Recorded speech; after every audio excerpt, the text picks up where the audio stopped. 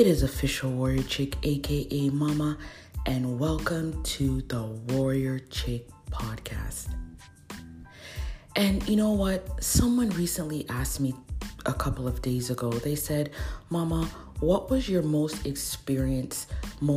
memorable experience as a mentor? And I thought about it for a moment, and I'm going to share with you my answer. About 15 years ago, there was a young lady that I was mentoring in the Toronto area. I hadn't known her previously. Somebody recommended her to me, and I started mentoring her and developing a relationship with her. And I remember sometime, it was in the wintertime in December. I remember specifically in the wintertime because it was really cold outside, and I was in my bed, and about 3 o'clock in the morning, I get a text message. And the text message says, Mama, the room is spinning. And I immediately just jumped out of my bed and I was like, who is this? And then when I checked, it was the same girl, which I won't mention her name, that I was mentoring. And I said, what do you mean the room is spinning? She goes, Mama, the room is spinning. He brought me into a room and the room is spinning. So I texted her back and she said, I asked her, I said, where are you?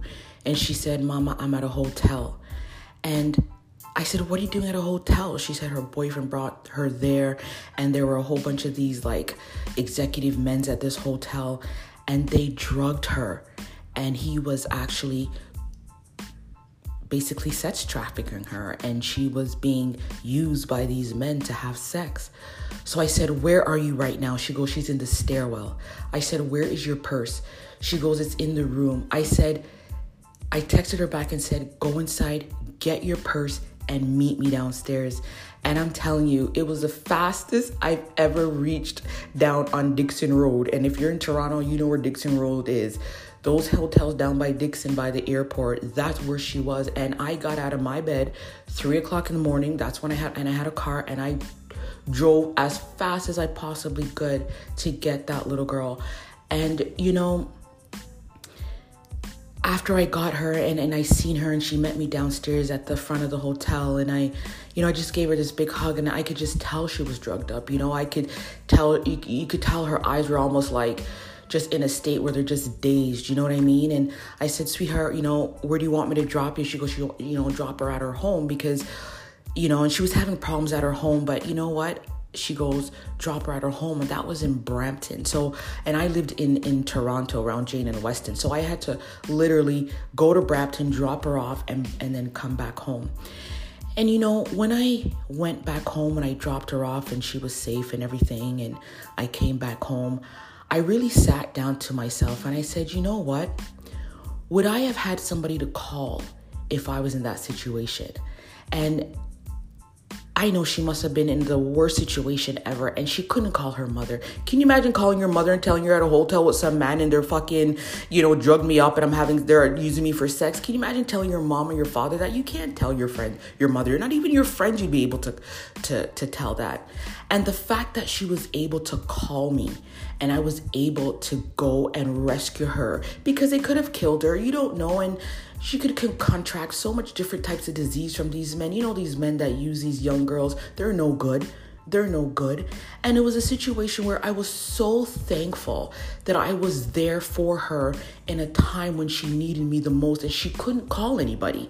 And, and that is why I continue mentoring. And that was one of my most memorable experiences that I will never forget, because I understand, because I got pregnant at a young age. I got pregnant at 16 years old. So I understand, some situations you may find yourself in. And I always said to myself, I wish I had somebody that I could talk to when I was pregnant. I didn't even tell my mother I was pregnant till I was already 4 months pregnant, because I was so terrified to tell her that I was pregnant that I kept it for 4 months.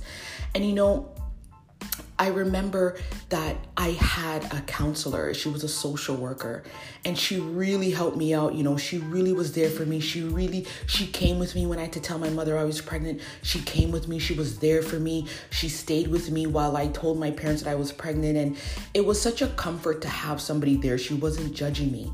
And you know what? That is why I continue to mentor, because it is the best feeling is to be able to be there for someone. And I don't it's not like it had nothing to do with money or anything like that. It was a genuine, mama, I need your help.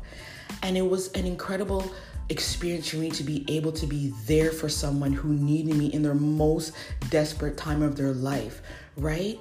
So that is something that I thought I would just share with you today, and to let you know that mama is here for you guys.